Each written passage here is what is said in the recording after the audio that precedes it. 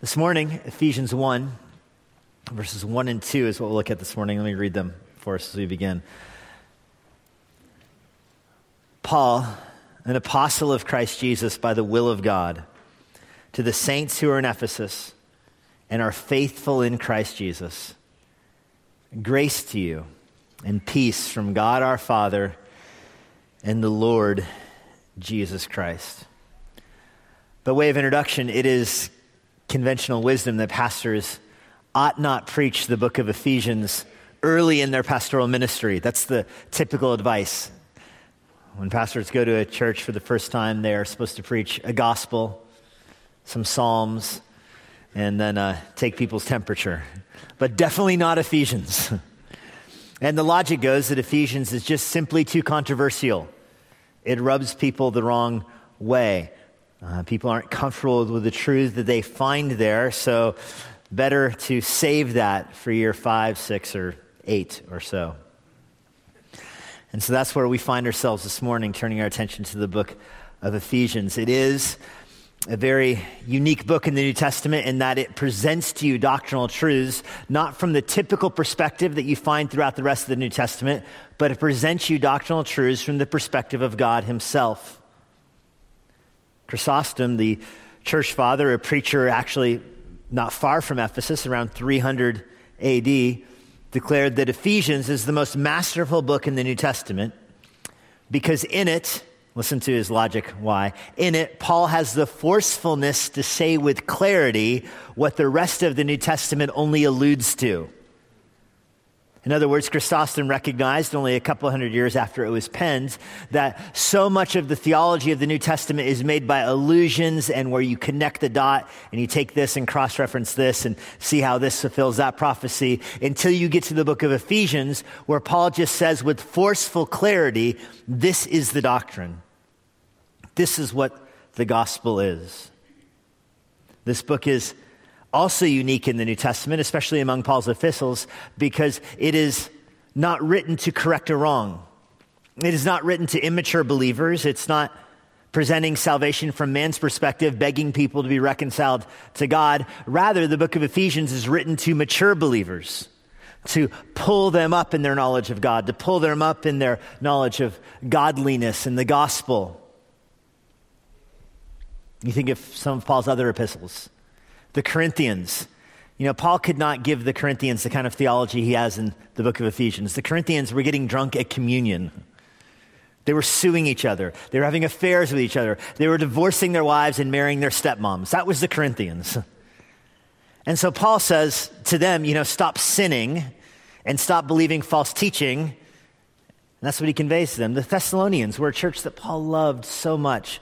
But he was there for such a brief time, and they loved him, and he loved them, and then he left, and they got swept away by false teaching about the Antichrist having come. And so the book of Thessalonians, 1st and 2nd Thessalonians, cannot contain the kind of theology Paul tells the Ephesians.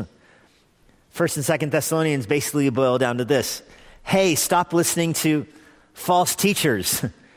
The Antichrist hasn't come yet because the rapture hasn't happened yet. Oh, and go get a job. That's my summary of 1st and 2nd Thessalonians right there. Philippians, Paul loved them and they brought him so much joy, but now Paul is in prison for his faith, and so he's writing a joyful epistle about suffering for Christ to people that are joyfully praying for him. But then the Ephesians, these are Paul's people. He was their pastor for years. He brought this church to maturity. There's no false teaching to be confronted in the book of Ephesians. There's no getting drunk at communion and sexual immorality to be rebuked. This is Paul unveiling his heart to them about what the gospel looks like from a divine perspective. It's for this reason that John Calvin called the book of Ephesians his favorite book. He preached 50 sermons on it. Every Lord's Day for a year he preached on it, and then he hit it again at his midweek Bible study for another year. You may not know this about Calvin's church, but Calvin preached in French. The music was in French, and after that, the congregation cleared out, and a second language came in. The English language service came next.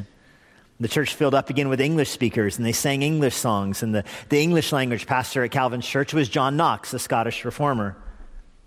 Later on in John Knox's life, years later, when he was on his deathbed, with his last words he was able to speak, he asked his wife to go get and read to him Calvin's sermons on Ephesians. That's what he wanted his last words to hear as he entered glory. It was Martin Lloyd-Jones who described the book of Ephesians as the most sublime book in the Bible. S. Lewis Johnson, the famous Dallas Seminary professor, said that Ephesians is the most forceful window into the will of God in all of Scripture. P.T. O'Brien, a highly regarded biblical scholar of our own generation, writes that Ephesians is, quote, one of the most significant documents ever written. That's speaking of all of human history right there. I tell you all this so that you know as we start in our study in the book of Ephesians, this is not a typical book. And I know there's no Bible book that is typical, but even more so with Ephesians. The reason people often stay away from Ephesians is because it is challenging. It does confront you in how you view your own autonomy, how you view your own freedom, how you view your own marriage, how you view your own godliness. It gets right into your mind and into your heart, and it confronts what it finds there. And so people generally have two responses to this book. Some people, when they encounter it, grow in godliness. They have an extreme growth in their appreciation for the gospel and the glory of God. They see the glory of God in different ways throughout their life as a result of what they find here. Other people encounter the book of Ephesians and either ignore it, stay away from it, or get angry at God because of it. They don't like what they find here. And I know nobody would say, I'm angry at God because of Ephesians, roar. But what is very typical is for people to say, I don't like what this book teaches because that's not how I think about God, which is the same as getting angry at God. And that's fitting for this book to be a book where neutrality is not allowed. It's fitting because of the nature of the church in Ephesus. And Pastor Ryan so helpfully explained the background of the city of Ephesus the last 2 Sundays, so I'm not going to repeat everything that he said, but I do want to just remind you of some key points because it is very helpful as you encounter this book to know what Ephesus was like, to just have a grid for the kind of language that Paul uses here. Ephesus was certainly the religious capital of the Roman Empire. It was one of the largest cities in the Roman Empire, and it was a site of religious pilgrims. They traveled from all over modern-day Africa and Asia and Europe, all over the Roman Empire to visit the temples that were there, specifically to see the statue of Diana and the temple to Diana. The story was that the idol of Diana fell out of heaven right into the temple that was made for her. How providential. Artemis was the great god over the city of Ephesus, and the city revolved around this kind of idol worship that attracted tourists from everywhere. It was very much a business industry. In our own present day and age, we see religious pilgrims go to Mecca or to Rome or to Nepal, to have a spiritual experience and spend your money, a once-in-a-lifetime chance for a spiritual experience. Back in the days of the Apostle Paul, Ephesus was that city.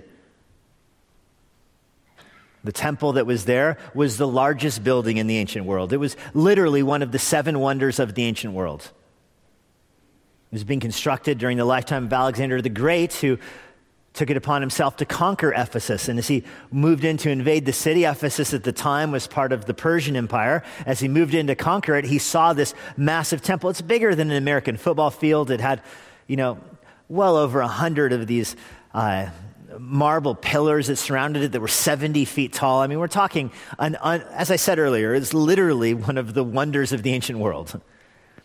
As Alexander the Great surrounded the city, he saw the temple being built, and he offered peace to the city in Ephesus if they would dedicate their temple to Diana, if they would dedicate it to him. And the people in Ephesus didn't want war with Alexander, but they certainly didn't want to capitulate to the Greeks. They were proud of their Persian alliance, and so the leaders got together and conspired, and they came up with this solution. They went to Alexander and said, it's not right, it wouldn't be proper for the temple to one god to be dedicated to another god. That is some savvy diplomacy right there. And Alexander the Great fell for it and left the city intact.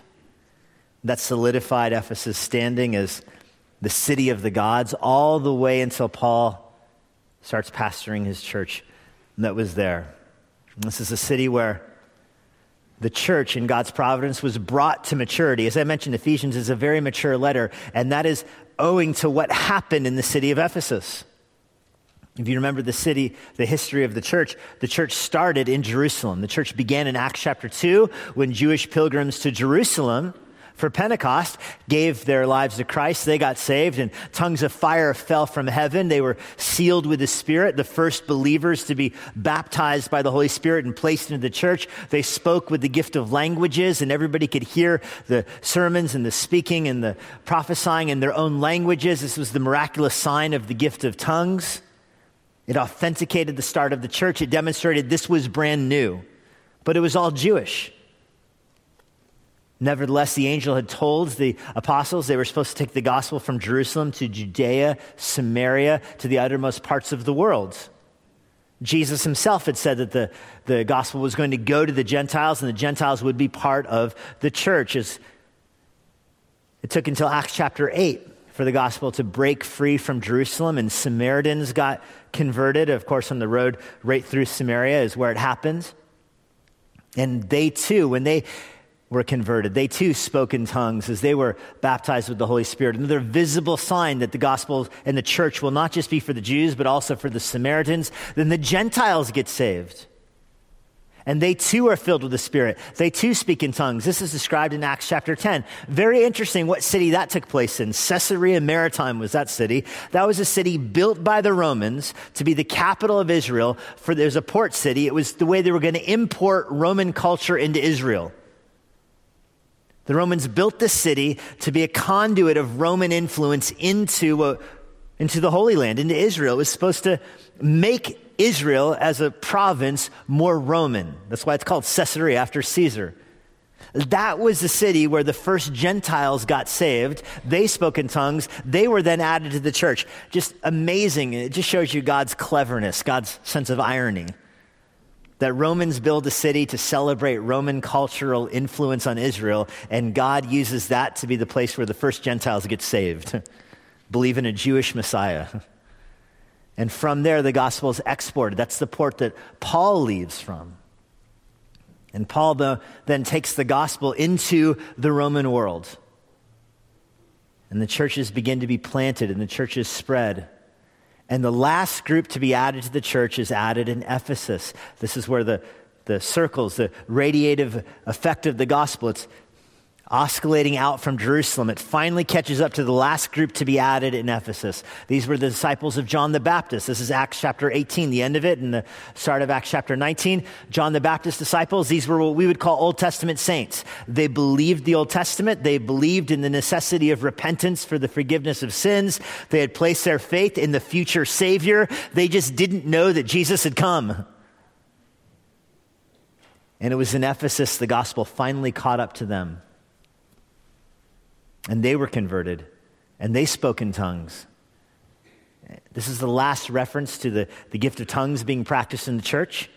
Was there because the church at this point became complete. It became mature. All the different groups were added to it at that point. From that point forward, from Acts 19 forward, you can no longer say, what about somebody that believes in the Old Testament, they just don't believe in Jesus? No, that loop was closed in Ephesus in Acts 19.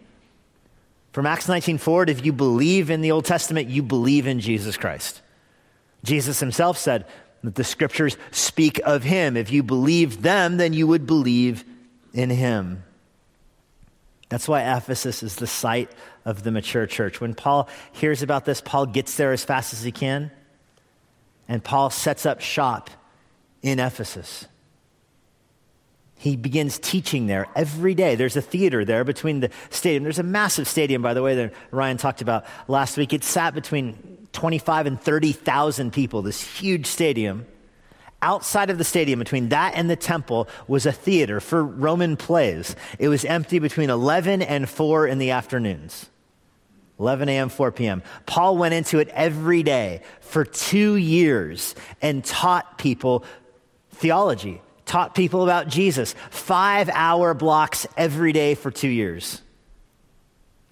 And imagine what a church would be like if you had the Apostle Paul preaching 5-hour sermons every day for 2 years.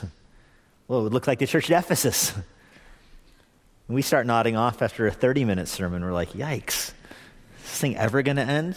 5 hours. Granted, I'm not the Apostle Paul. I can barely stay awake for 30 minutes, and I got to listen to it 3 times.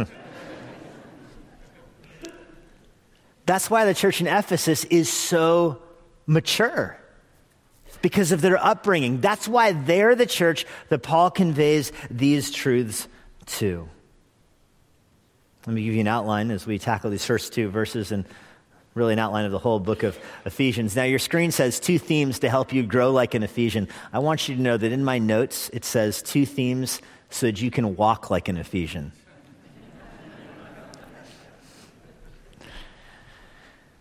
The book of Ephesians splits up into these 2 themes, and they're both alluded to in the first 2 verses here, but they're going to be what drags us through this passage, through this whole book, really. Before we get to these 2 themes, let's look at verse 1. Paul, an apostle of Christ Jesus. Paul was most certainly an apostle. I refer to him as the 12th apostle. Remember, there are 12 apostles. Judas hung himself. That leaves one opening. Acts chapter 1, they draw lots and name Matthias as the 12th apostle, but you get the impression, my reading of Acts 1 is that they didn't know what they were doing. They were taking their best guess about how to fill out the ranks. They knew there should be 12, and the lot fell to Matthias. You don't hear about Matthias again. I mean, he fades off the pages of the scripture. Meanwhile, later on in the book of Acts, Paul comes to faith, and Paul is labeled an apostle and given tremendous authority in the church to take the gospel to the Gentile world. And so, not that it's that important, but in my mind, Paul functions as the 12th apostle. He declares that he has the authority to preach the gospel. 1 Corinthians chapter 1, verse 17, he says he can preach the gospel because he's a true apostle. Acts chapter 6, verse 4 says the apostles have the responsibility to teach the church and pray in the church. And that's certainly what Paul does for the Gentile churches. Paul tells the Corinthians in 2 Corinthians 12, verse 12, that they know he's an apostle because he does all the signs and wonders associated with being an apostle. Remember, the gift of miracles and healing were not just gifts given to everyone in the church, but given to authenticate the identity of the apostles. And so Paul tells the Corinthians, you know I'm a true apostle because I have the ability to do these things. They saw it for themselves. Acts 14, verse 23, the apostles are dedicated to building up the church, and that's what Paul spent his life doing. 2 Peter 1, verse 21, the apostles are the one who wrote the scripture down, and obviously Paul wrote this book of the scriptures. Romans 11, verse 13, Paul describes himself as an apostle to the Gentiles. The other 11 apostles were dedicated to laboring among the Jewish church and getting it off of the ground, whereas Paul was sent to the Gentile church. Obviously, the mystery of the gospel, that it would grow like wildfire in the Gentile world. The first apostles didn't fully appreciate that. But it's evident by the end of Paul's life that the church is going to be stronger in the Gentile nations than it was even in Israel. This is owing to Paul's apostleship. This is the one writing this book. Paul was an apostle of Christ Jesus by the will of God. Now, that leads to our first point here. God's will pulls you to salvation. This is a huge theme in the book of Ephesians, that God's will pulls you to salvation. In the book of Ephesians, Paul wants you to understand that your encounter with the gospel begins all the way in the mind and the heart and the affections of God, all the way in eternity past. That God has a will. Before he created the universe, God has a will, and that will is impacting this world. That will is personal for you, and Paul hasn't encountered it. Paul has encountered the will of God in that he's an apostle. He describes his apostleship as being an apostle by the will of God. He's letting everybody know he has a tether from him all the way back to the nature of God. God's will does not change, of course. God is unchanging and unchangeable. He doesn't alter through time. God doesn't change his mind. 1 Samuel 15 says, God is not a man that he could change his mind. God's will it's not alterable. It's eternal. And so when Paul declares that he's an apostle by the will of God, he's making a declaration that God's plan for his person, God's plan for his life is an eternal plan. It goes back before creation. And that's going to be explained so clearly through the book of Ephesians. Now, I notice that there are other New Testament books that begin the same way. Paul begins his letter to the Corinthians by saying that he's an apostle by the will of God. But when you read the books of 1st and 2nd Corinthians, that reads differently there. There it comes across like Paul's pulling rank. Like, hey, I'm an apostle, so listen to me and not to those wacko false teachers you keep believing. It does not come across that way in the book of Ephesians. Here it comes across as Paul saying, I'm an apostle by the will of God, and God has a special will for you also. Let me tell you about the will of God. And that's the way this book reads. You encounter the eternal will of God in a very personal way. Paul is describing the will of God and its desire to pull you into salvation, to pull you up into the mind of heaven itself. And again, that is one of the reasons that people are discouraged from studying Ephesians, because just many people say the secret things belong to the Lord. I can't figure them out. Why bother? It would be presumptuous to try to know the mind of God. I'm a person. God's mind can't be figured out. Since they can't completely figure out God's mind, best not to go down that road at all. And if that's your thinking, Ephesians is not going to be a good book for you. I mean, it is true. The secret things do belong to God. It is true that you can't totally figure God out. But it's not presumptuous if he's the one revealing himself to you. You understand that, right? God is the one who's inviting you to read about these truths. He's inviting you to enter into his mind and see these things. So in fact, he's saying, set aside your own personal agenda.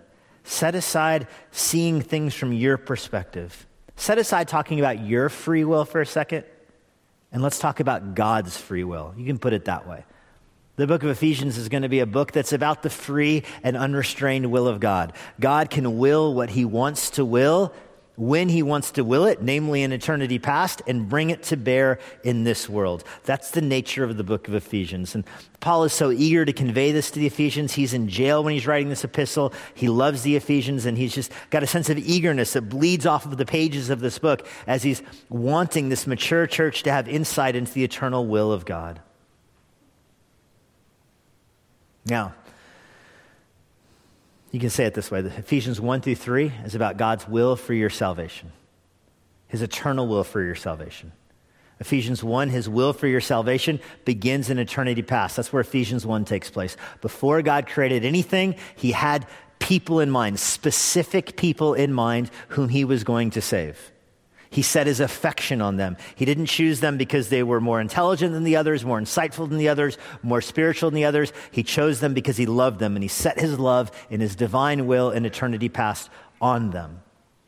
And then in time, this is Ephesians 2, in time, those people encounter the will of God, and it works for their salvation. So in eternity past, God sets his affections on you. In time, God saves you. That's Ephesians 2. And then Ephesians 3 is he's placed you, the end of 2 and the start of 3, he's placed you in this spiritual body called the church. That every believer in Jesus Christ will be part of the same church. This is a great mystery that had not been revealed before in Scripture until Paul wrote Ephesians. It's a great mystery that Jew and Gentile, man and woman, husband and wife, mother and children, slave and free, rich and poor, will all be part of the same spiritual body. There will be no class distinctions. There will be no ethnic distinctions. It will be Jew and Gentile together. This is tearing down a huge part of the Old Testament because the Old Testament built a wall between Jew and Gentile. It's a dividing wall designed to make the Gentiles realize that they are far off from the promises. That wall is torn down, not brick by brick, but it is obliterated by the death and resurrection of Jesus Christ. And in its place, the church is built. And the dividing line in the world is no longer Jew and Gentile. The dividing line in the world is those in the church and those out of the church. That's Ephesians 3. And God will bring that church to maturity. It's God's will for our salvation. Now this first half of the book of Ephesians, it is a breath of fresh air in our postmodern culture. We live in a culture that doesn't like the concept of truth. It doesn't like the concept of absolute truth. It definitely doesn't like the concept of absolute truth coming from an absolute God that can't be moved. And so people are very delicate in our culture and our world when they talk about God or they talk about truth. Ephesians just obliterates all that. And Ephesians, you read Ephesians and it is all about divine truth that stretches back into eternity past. Truth is not what people agree on. It is not what is culturally acceptable. Truth is what reflects the mind and the will of God. That is truth. So the book of Ephesians is a powerful counter to the facade of individualism that is so celebrated in our world. Another dynamic in our culture is those who say, I believe in love, not truth. Our world loves to pit love and truth against each other. And I like love, not truth. Or you're too much about truth. That's not enough about love. So what's amazing about the book of Ephesians, for the person who says, I prefer love over truth, Dr. Paul says, no, you have a sickness. I prescribe to you one book of Ephesians. Read it, call me in the morning. The book of Ephesians references God's love more than any other New Testament book. There are more references to God's love in here than anywhere else. And it is always yoked to the truth of God's immovable will. Well, it's God's will for our salvation. He begins that in eternity past. He applies it in this life, and then we are brought into the church. The key part of this first theme of the book of Ephesians, Ephesians 2, verse 13, but now in Christ Jesus, you who were once far off have been brought near by the blood of Christ, for he himself is our peace. God chooses us before time, he saves us in time, and then unites us in the church. This is a very eternal and Trinitarian book as it gives us God's perspective on salvation. That's the first theme. It's God's will that pulls us to salvation. The second theme in this book, God's will pushes us to sanctification. It pulls us up into heaven for our salvation and then pushes us to grow further in our godliness, further in our sanctification. This book is not isolating spiritual realities from the demands of the physical life in this world. Paul understands that the spiritual truths about God impact the way we live our life. So chapters 4 through 6 are all about how we're supposed to grow in godliness, how we're supposed to press on to maturity. If you've had an encounter with Jesus Christ, that you will be faithful in Christ Jesus. Look at the second half of verse 1. To the saints who are in Ephesus. A saint is someone who is declared righteous by God through faith in the gospel. A saint is not someone who leads a very righteous life and has accumulated for himself excess merit that he can then share with others. And that's the way many people think of a saint, as someone who has done enough good, more good than bad, so at the end of their life they can share their merit with others. And you can access their merit through prayer and veneration and so on. That's not what a saint is. In the Bible, a saint is any believer who has been reconciled to God through the blood of Jesus Christ. The blood of Jesus Christ has made peace between a holy God and a sinful man, a cosmic peace that unites us to God, and we are saints because of our relationship with Jesus Christ. That then affects the way you live. That's the second half of verse 1 there, who are faithful in Christ Jesus. If you are a saint, you will be leading a faithful life. There's a cause and effect there. The cause is you are a saint. The effect is your life of faithfulness. Remember, works-righteous religions love to flip those and say if you're faithful, you can become a saint. Wrong way. If you're a saint, you will be leading a faithful life. That's the second half of the book of Ephesians, that there are mandates, there are commands on your life, that God's will does not terminate for you at your salvation. Imagine a marriage where husband and wife are up on the stage right here and they exchange vows and they exchange rings, and the pastor says, I now pronounce you husband and wife. And the brand new husband says, great, my work here is done. I've experienced all there is to experience in marriage. See you later, I'm off to live my own life. And just leaves the wife right there, pastor right there, groomsmen, bridesmaids, out the door he goes for his life. Hey, he's married, he's experienced all there is to experience, right? No. There's some stuff missing, namely the rest of his life. The idea of marriage doesn't terminate when you say I do. It carries through the rest of your life. And so it is with the gospel. When you come to faith in Jesus Christ, you are encountering an eternal plan from God that began before the foundation of time, that you experience in time, and should affect the rest of your life. How shallow it would be for someone to say, I'm a Christian, I've experienced all of God's will that I can experience, and now I can live my life for myself. Hardly. That's Ephesians 4, 5, and 6. That God has a plan. His will carries on after your conversion. You're supposed to grow in maturity. Ephesians 4, verse 13, you're supposed to be spiritually mature. Ephesians 4, verse 15, this is the will of God, that you speak the truth in love. Ephesians 4, verse 17, God's will is that you walk with a new mind. Ephesians 4, verse 25, it's God's will that you lay aside falsehood. Ephesians 5, verse 1, that God wills that you would be imitators of God. Ephesians 5, verse 18, this is the will of God, that you would be filled with the Spirit. Ephesians 5, verse 21, this is the will of God, that you would be submissive to earthly authorities.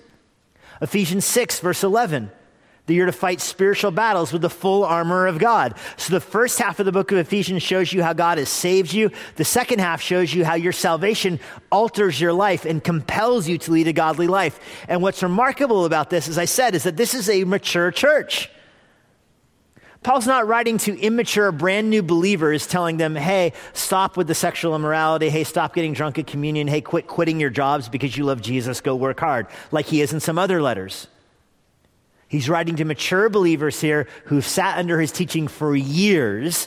Nevertheless, even the mature believers benefit from seeing the demands of sanctification on their life. It goes all the way back to heaven. In eternity past, God chose you for salvation. In time, God has saved you. In time, God has placed you into the church. And then in time, in your life, from this moment forward, that should affect the way you live. And that is to say, sanctification is very spiritual and it is very practical. And Paul brings that all together in Ephesians 6, verse 12, where he says, we don't wrestle against flesh and blood, but against rulers and against authorities, against the cosmic powers of this present darkness, against the spiritual forces of evil in heavenly places. He's saying that all of the cosmic powers of sin, the world, the flesh, the devil, they're all united to keep you from growing in godliness. They don't want you to be mature. They don't want you to grow in godliness. They want to stunt your growth. And they're going to war against you. Should you fear? And Paul says you should not fear. Because it's the will of God that you would put on the armor he gave you and go to war against them. Go fight the fight. Go be victorious over sin. God has a plan for the church, and if you are a Christian, he has a plan for you in the church. And that plan is to give you an abundantly full spiritual life.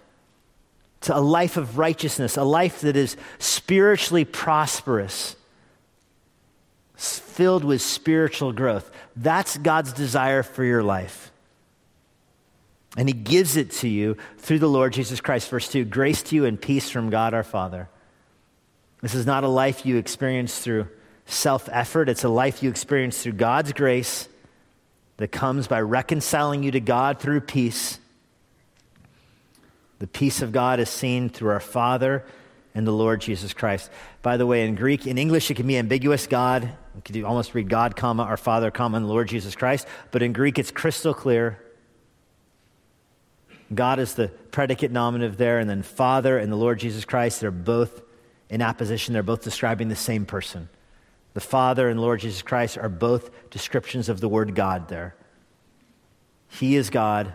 He is our Father. This God is the Lord Jesus Christ. We're going to encounter the Holy Spirit in a few verses, and so you see all three members of the Trinity working for our salvation, all three persons of the Trinity not just working for our salvation, but working for our sanctification. And one of the ways the three persons of the Trinity work for our sanctification is by giving us the book of Ephesians to grow in godliness, by experiencing the riches that are in it. Many of you, I'm sure, have heard of the woman Hetty Green. She's arguably the richest American woman ever. She died around 1916 or so, right before 1920, leaving a wealth of between 100 and 200 million, depending on how you count all of her stocks for inflation and whatnot, but easily the wealthiest American woman ever. What makes her so notable, she had inherited some of her money, which she invested quite shrewdly. She had also stolen some of the money from some of her relatives by forging their wills. The Supreme Court ruled that her wills were forgery, but I won't bore you with the story. Nevertheless, in losing the cases about the wills, she actually gained more wealth than had she won them. So at the end of her life, she was ridiculously wealthy. She had a house in Connecticut, a house in New York. Her husband died, and so for the last several years of her life, she wore all black, the same black dress, the same black hat as she walked everywhere. She was known as the Witch of Wall Street. You can imagine why. If you've seen pictures of her, you know why she was called the Witch of Wall Street.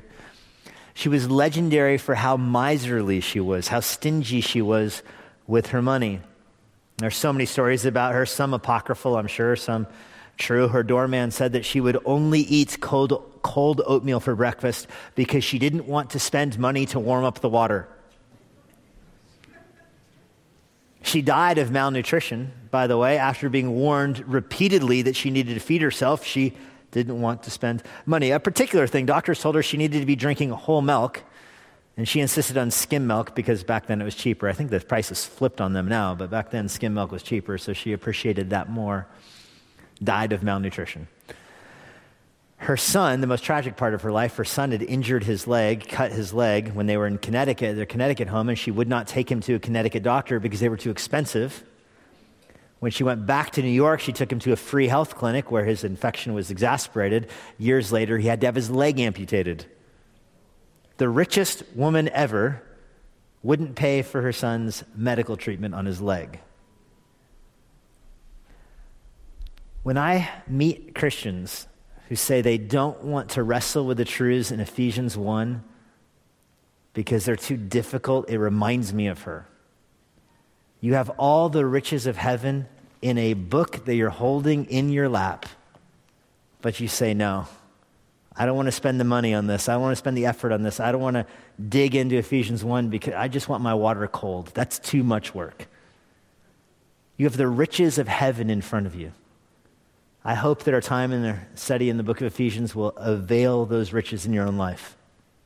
Will have them impact your heart and cause you to grow in your love for the glory and the mercies of God. Lord, we're thankful that you, in your divine will, have chosen us for salvation, and your perfect will have brought it to pass in time. In your immediate will, as we encounter it, you've brought us to faith through Jesus Christ. And now, Lord, you call us to go and lead transformed lives. We do pray that you would change our hearts, fill us with a love for Jesus Christ and a desire to live for his glory. We ask this in Jesus' name. Amen. Thank you for being with us today. And now, a parting word from Pastor Jesse. If you have any questions about what you heard today, or if you want to learn more about what it means to follow Christ, please visit our church website, emmanuelbible.church. If you're not a member of a local church and you live in the Washington, D.C. area, we'd love to have you worship with us here at Emmanuel. I hope to personally meet you this Sunday after our service. But no matter where you live, it's our hope that everyone who uses this resource is involved in their own local church. Now may God bless you this week as you seek Jesus constantly, serve the Lord faithfully, and share the gospel boldly.